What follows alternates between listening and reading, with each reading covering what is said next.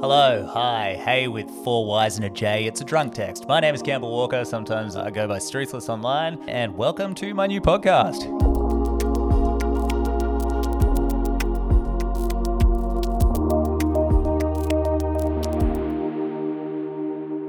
Five hits of creative lightning. The premise is that I think getting struck by lightning, getting struck by a big creative flash is more systematic than it seems. I think that there are certain things you can do, certain actions you can take that will make a eureka moment, a light bulb moment, an aha moment, if you're a Eurovision fan, just that much more accessible. And while on YouTube I talk a lot about tactics and sometimes just go down weird rabbit holes, on this podcast what I want to do is just showcase a big creative world. Because I think if you want to make stuff, if you want to make anything, or even if you just want to do stuff in general, you need to put good stuff in, man. And that is where this podcast comes in. The format that I want is 5 cool things, 5 stories, 5 ideas, 5 concepts that I think set your soul on fire. Yes, 5 hits of creative lightning. And with each one, I'll take you through the story and I'll synthesize it. I'll pull out what I think it means, what I probably want it to mean, what it actually means. And yeah, I don't know. Hopefully you dig it. If you don't, well, sorry. And if you're on the fence, get off, get down from there. It's dangerous. Why do I want to do this? Well, because I want people to be creative. And unlike the destruction of countless earrings, creativity does not happen in a vacuum. No, to put great stuff out, you got to put great stuff in your head, so to speak. Like a protein bar with a muscle man or a plant with a light. I would say creativity is unsustainable without proper fuel. Yeah, that's right, man. We got to photosynthesize our friggin' creative brains. All right, neato, Mr. Wordman. What does that actually mean? What are you talking about? Talk normal. Use less words, more examples? Yes, it means consuming great art, good ideas, good podcasts, books, movies, music, and more. Media that will teach you cool lessons or inspire you in some way. That's the hope. Anyway, I'll do my best. And these values for me, putting good stuff in your head, they are just becoming more and more important in the times of the internet. It's a personal vendetta that I have. So what this podcast is also about is not consuming stuff that makes you feel worse about yourself. Because like I said before, what you put in is what you get out. Now this can be hard because I personally find rage-fueled comment sections absolutely irresistible in a sort of Trainwreckian way. You know, I see a little comment there. It doesn't matter what you see, does it, online? You know, you can see like the nicest video, just something that's absolutely beautiful. And part of my brain's like, hey, we should click on that and see what the worst people on the frickin' planet are arguing about today. And it never frickin' matters, does it? It could be like a sweet little puppy. And these people are, I don't know, they've somehow made it about abortion. And you're like, oh, God, yeah, fine. I will read the 900 replies on whatever this red hot crazy thing is. And I do. And then I waste my whole day. And I'm like, oh, man, that sucks. If I had to describe this feeling to, for example, a 90-year-old, I think that I would say it's the media equivalent of sinking a six-pack and then deleting a 3-day-old Big Mac and then wondering, hey, why don't I feel so good this afternoon? And the worst part is I blame myself for reading all of this. Like there aren't the best and brightest paid by the absolute worst and richest of the planet to keep me as addicted as possible. No, it's me. I'm the problem. Yeah. Next question, what do you put in your brain instead? If we're not putting in the bad stuff, you put in the good stuff, baby. So as a heavy consumer of way too much of everything over the years, I have trained my entire adult life for this moment, for this recommendation moment. Not to sound exactly like the obsessive man that you can probably picture, but I have lists upon lists upon lists of stuff that, in my dangerously uneducated opinion, ignites the creative spark. And it's been a joy collating and synthesizing all of this. And because I am a sucker for a theme and because we're doing the alphabet superset, everything in this episode all starts with A. So here we go. Theme song. Let's go.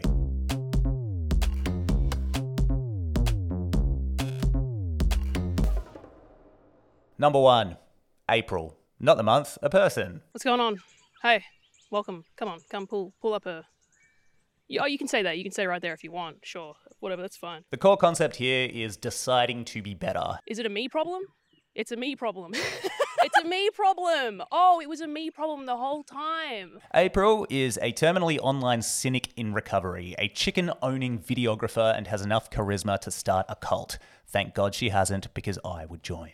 She's known for her existentially charged comedy, short videos where she steps back from her 12-hour screen time and earnestly asks, what is actually happening? I feel like an alien. Underpinning all of this is the reality of who she is. You think you're better than me because your parents raised you correctly?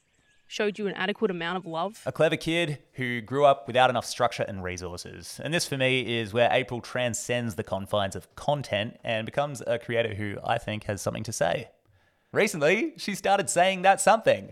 I've been thinking a lot lately about cynicism, being a cynical person. I think if you grow up in harsh conditions, you tend to absorb cynical behaviors just as a coping mechanism. Yeah, man, she's decided to embrace and share this aspect of herself, and I, for one, like a small fire, am stoked. April, like so many Vine stars and Grammarly ads, has made the move to YouTube, where the longer format gives her a chance to explore these deeper themes that she hints at in her comedy. Sadness, existentialism, you know what I'm talking about. It's very difficult not to just be negative constantly when there are people doing better than you, people who are happier than you, people who are just like living a baseline happier life than you. It's a relatable smorgasbord of thoughts, and I think it'll pair really well for, I don't know, anything that you want to do in life. If you're doing the alphabet superset, then I think it'll pair great for that. If you are just deciding to be less cynical or better in general, then oh my goodness, you're in luck. I'm just a goofy little guy.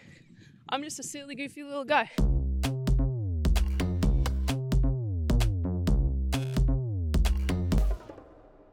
2. Amy. The core concept, dealing with rejection. Amy is a writer whose work explores creative angst in the online world, and what I love about her is how willing she is to share the not-so-shareable stuff. And last week she did that. So she posted this photo series and it had 2 things. The first, rejection letters from publishers, and the second, got this, glowing reviews for the book she actually went on to publish. I'll read out a few of these because they are electric. So the rejection letters, you see all the bad words you don't like seeing in emails. You got, unfortunately, because of the volume of submissions I receive, I cannot offer any critical comments on your submissions. Another one's got, while we enjoyed reading your submission, we ultimately did not feel strongly enough to take it further. I regret to say, though, that I take on very few manuscripts by new writers, and I simply don't have the time to invest in another new voice at the moment. All the bad stuff. We've all seen it. We've all got it in our inbox. You see the little notification come up and the first word's unfortunately, and your heart sinks and your whole day's been ruined because you've been in limbo, like anticipatory limbo for like 3 weeks, hoping that something might happen, but trying not to get your hopes up, and then boom, it's all over. Now, compare this to the lovely reviews. Didn't want it to end. Just the soothing balm I needed to remind me of the beauty of this life, the courage of women, and the importance of being true to yourself. I'm sobbing. A masterpiece. Congratulations, Amy. I absolutely adored this book. I didn't know how much I needed it and its themes and messages in my life until I read it, and I'm so grateful I did. I find this really inspiring, hence why I made the pod. The juxtaposition is a breath of fresh air. Too often we get this one-sided story, which I think makes for a very terrible data set on which to build a workable worldview. You know what I'm talking about? Somebody either tells you that everything's brilliant or somebody either tells you that everything's awful, and you're like, oh, okay, buddy, that doesn't sound wrong. To elaborate, on one end of the spectrum, you got your self-described winners and their success stories. Now, these people, they have a tendency to edit their anecdotes. The mistakes get cut and the genius gets boosted. Specifically, their role as a genius. Now, success stories, yes, they can be inspiring. However, when the failures are not featured, they're often just isolating. Which is the last thing you want if you're already feeling isolated. If you're looking for inspiration, that's probably the square that you're starting on. It's like playing Monopoly, starting in jail and going to double jail. You're like, somebody just kicks your little top hat piece off the table, puts it in actual non-Monopoly jail. You don't know how you got there. Life's over. You're on a tangent. So if that's the extreme of success stories, let's look at the other end. Yeah, nothing ever goes my way. That end. So the opposite is just as bad. Some would argue worse, some would argue a lot. We've all endured the self-pitying stories from bitter people who could have done something great if it, weren't for this or that or a third thing, or my dad probably. While there is definitely a therapeutic value in talking through all of life's lows, that value only lasts if the insights lead to action. If it's just talking and talking and talking in circles, it doesn't take Nostradamus to see where that ends up, Those are the 2 extremes. But this is a Goldilocks situation, or a Malcolm situation. All the good stuff happens in the middle. The best people acknowledge the hiccups and then try in spite of them. When these people find success, the inspiration is real. And when they do make mistakes, the stories are empowering. This, to me, is the sweet spot. And I believe that Amy showcases this perfectly with her rejection letters and reviews.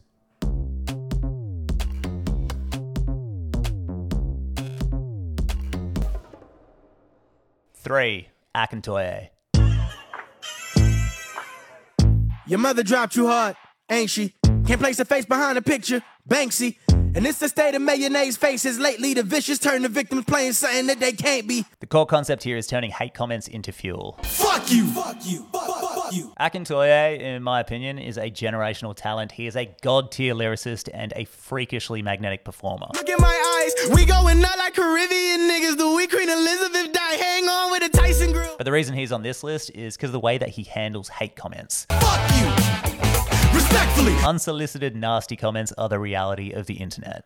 But knowing this, it doesn't really make him sting any less. I don't know if you ever tried to rationalize your way out of somebody saying something mean, but oh no, it takes a little bit of time. But this is what makes Akintoye's work just that much more powerful. Instead of dwelling on the pain, he flips the script and he uses it as fuel. Faith, so if you took a look at a book, you would get it. But you have a hook in your soul, in your spirit. And I don't even blame you, you a symptom of the sickness. Keep the cockazoid tears, bitch, we ain't trying to hear it. The music that he turns these comments into, it's already brilliant by virtue of his talents, but the extra layer of karmic justice just makes all of these hate comments look that much more pathetic as they truly are, man. It's beautiful. The question I get asked the most, besides when's the album dropping, is how do I pronounce your name? And it's actually pretty simple. But what's in the name? Step a piece of a puzzle, nobody asks if you want it, now tell me what's in the name.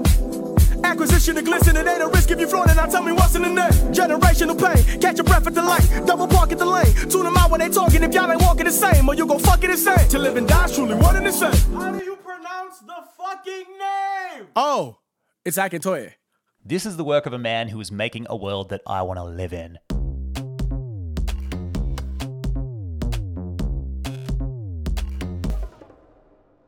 Four, the action motivation loop.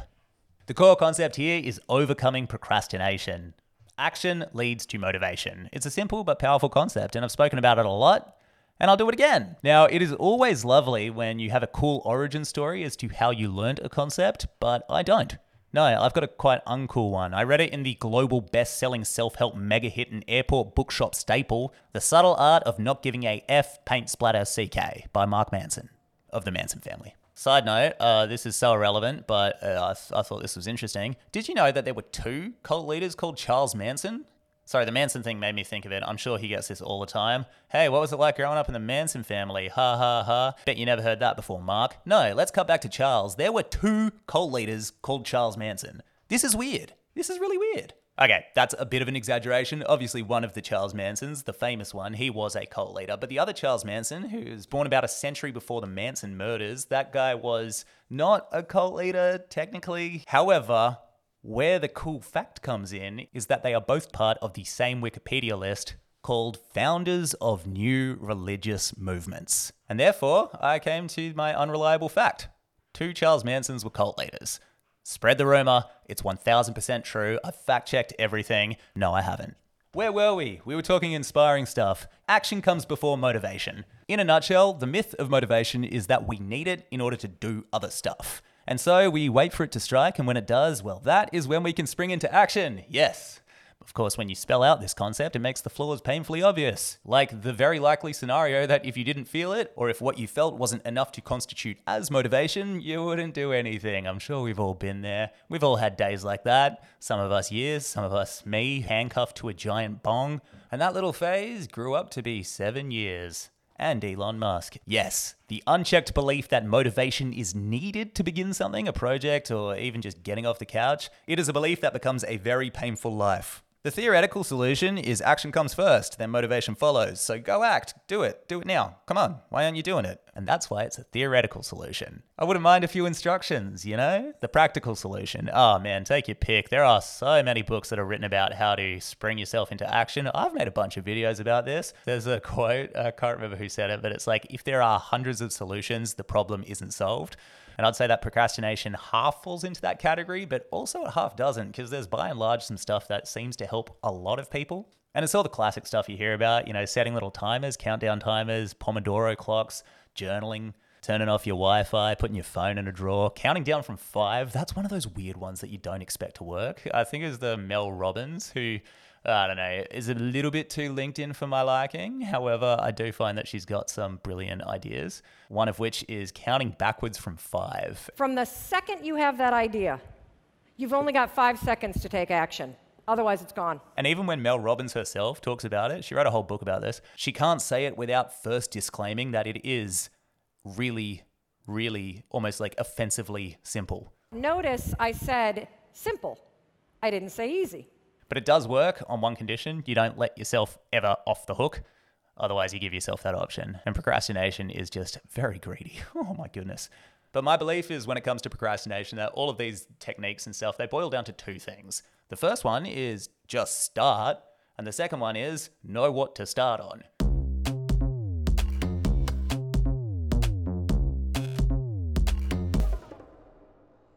5.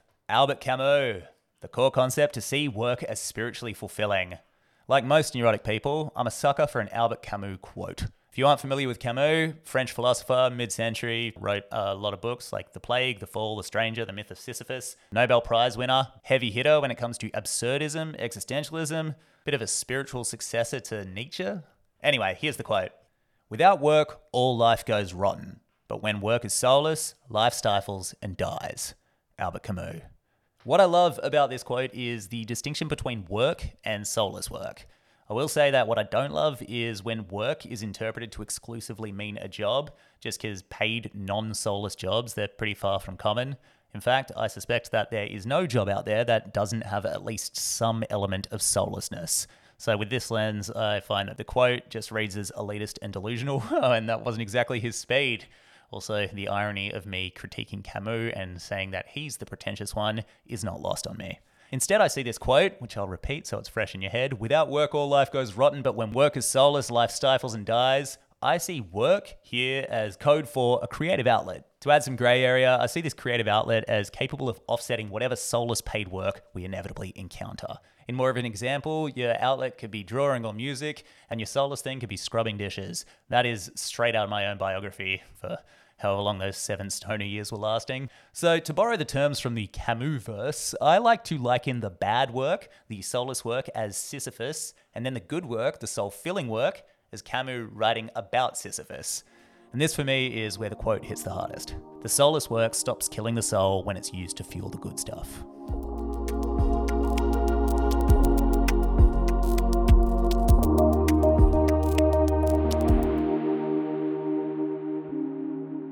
So that is 5 things. What do you think? Don't answer that, because I can't hear you. That's how these mediums work. What's all that about? This should be a telephone call. No, I really hope that you did enjoy that. If you are having not a beautiful day and you've put this on and you're hoping to get some sort of hit of hope, man, it is such a horrible feeling when you're like, I just really want the good feelings to come. I really want the good feelings to come. But then the couch has this like weird magnetic pull on you. And then all of a sudden your phone's in front of your face and you're scrolling like the worst things ever. And you're like, I'm sinking into the couch. But yes, when you are in the depression cinematic universe, it is so hard. So the fact that you've even put this on and you've decided to put something good into your head is freaking amazing. That is step 1. You've done it. That's good. If you haven't brushed your teeth or drank some water today, that's step 2.